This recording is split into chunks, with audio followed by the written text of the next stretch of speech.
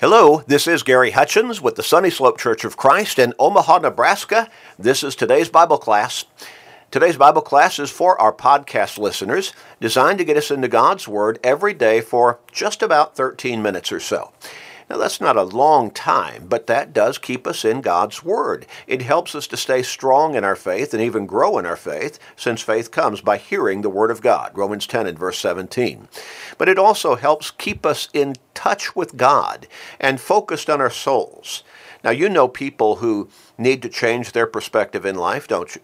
Need to change the direction? Probably some within your own family, in fact. Help them by sharing these short studies with them every day. You may help somebody turn their life around and ultimately end up in heaven for all of eternity. What a great blessing that would be for them, but it would also be a great blessing for you. So make up your mind and share with your family members, your friends, your work associates, your neighbors, with literally everybody you can. Help them to do the right thing, to be in touch with God, to focus on their souls by sharing these short studies with them every day. We're coming toward the end of our study and our line of thought, asking the question, how can I come to the Lord?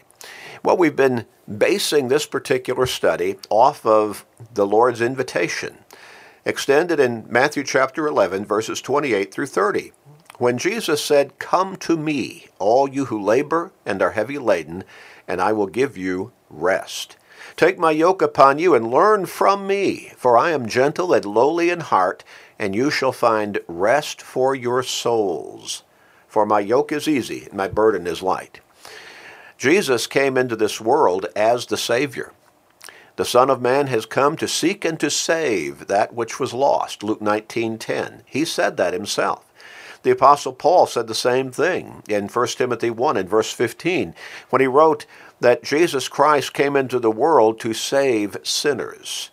And since all of us are sinners outside of Christ, Romans 3 and verse 23 says, all have sinned and come short of the glory of God. Then all of us need forgiveness through our Savior.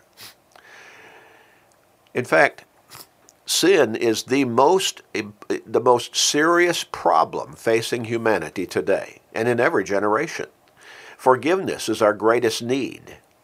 And the most pressing need for everybody, and from that perspective, every single person all throughout the world is to accept the Lord's invitation to come to Him for forgiveness, for salvation, for eternal life. Now, how can I come to the Lord? That's the question we've been asking. How can I come to the Lord? He invites all of us to come to Him. But how can I do that? There's a lot of confusion out there in the quote-unquote Christian world, and I use that in quotes because I'm using it as a very loose description. Those who believe in God, those who believe in Christ, you hear all kinds of different ways, supposedly, that they will say, well, this is how I came to the Lord.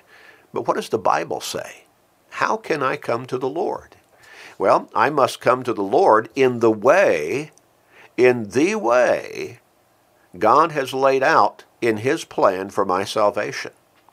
First, I must come to Him in absolute faith, believing with all my heart that He is God's Son and my Lord and Savior. I must believe in Jesus, or He said, I'll die in my sins. John 8 and verse 24. John the Apostle wrote, I have written these things to those who believe in the name of the Son of God, that you may know that you have eternal life, and that you may continue to believe in the name of the Son of God. In Acts chapter 4 and verse 12, we're told that there is no other name under heaven given among men by which we must be saved, only through Christ. I must come to Him in humble recognition that I am lost in my sin, and that I need forgiveness and salvation through Him. In other words, I must be ready to admit that I'm a sinner and that I need to repent of my sins. What does that word repent mean again? A change of mind that leads to a change in lifestyle. A change in the direction, in the way that I live my life. Jesus said in Luke 13 and verse 3, "Except you repent, you will all likewise perish." In Acts chapter 17 and verse 30, the Apostle Paul said that God has commanded that all men everywhere repent. The wages of sin is death. Again, Romans 6 and verse 23. So if I am not forgiven before I die physically, then you can figure out the ultimate eternal consequence, can't you? Eternal condemnation in hell.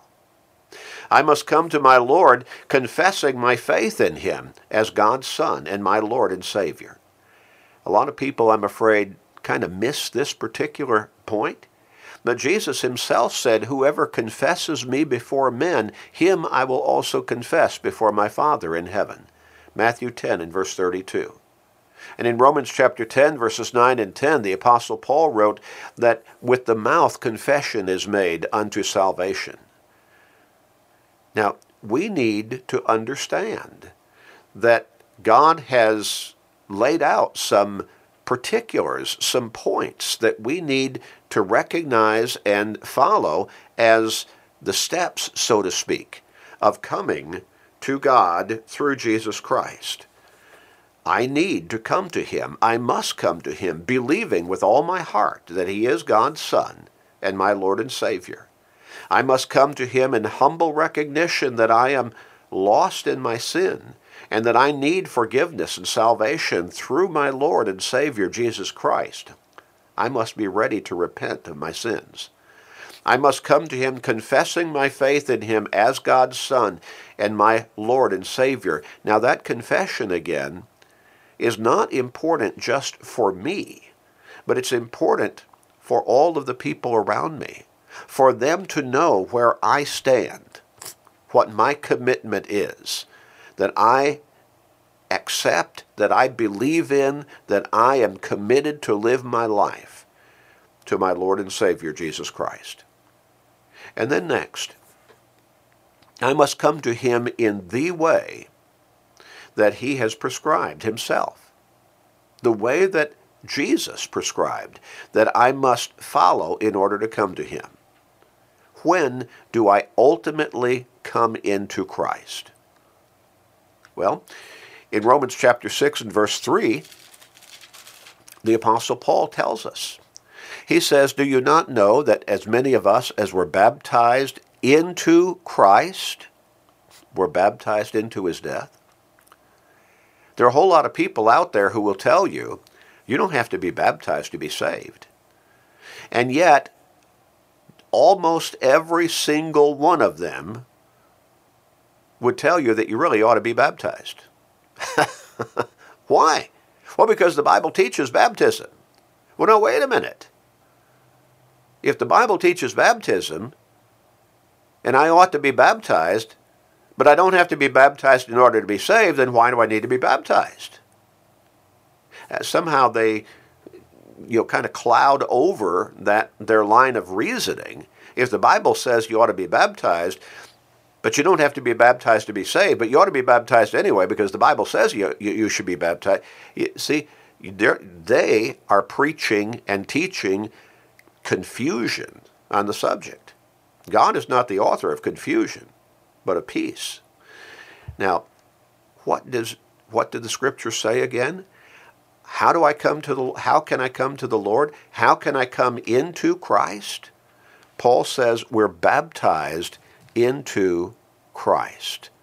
As many of you as were baptized into Christ Jesus were baptized into his death.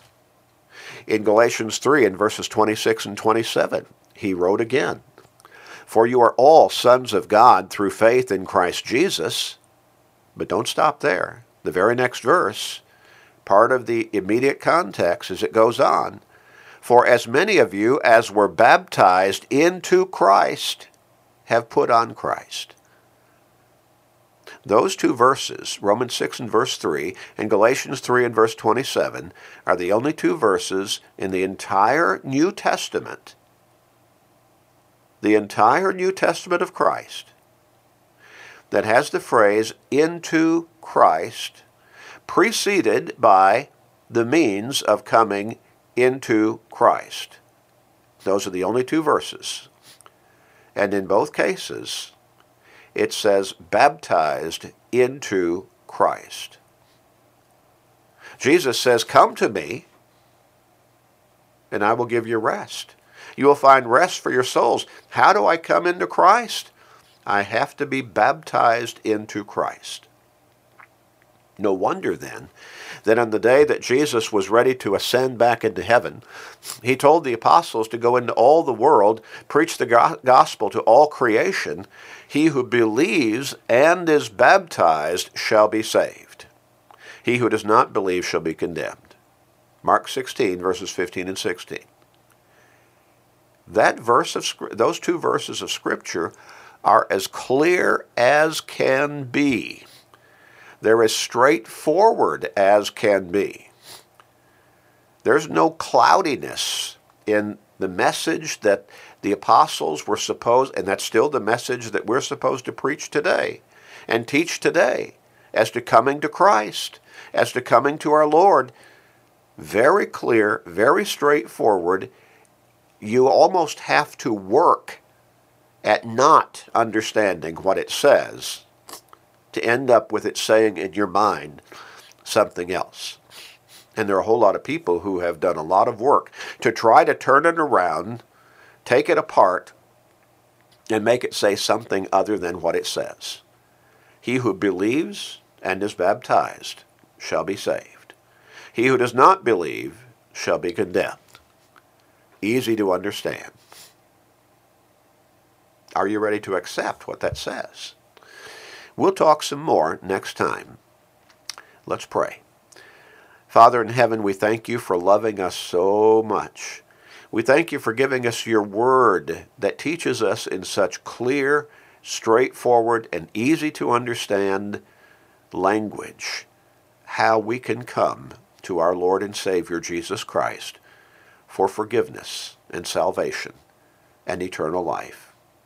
Thank you, Father, for your word.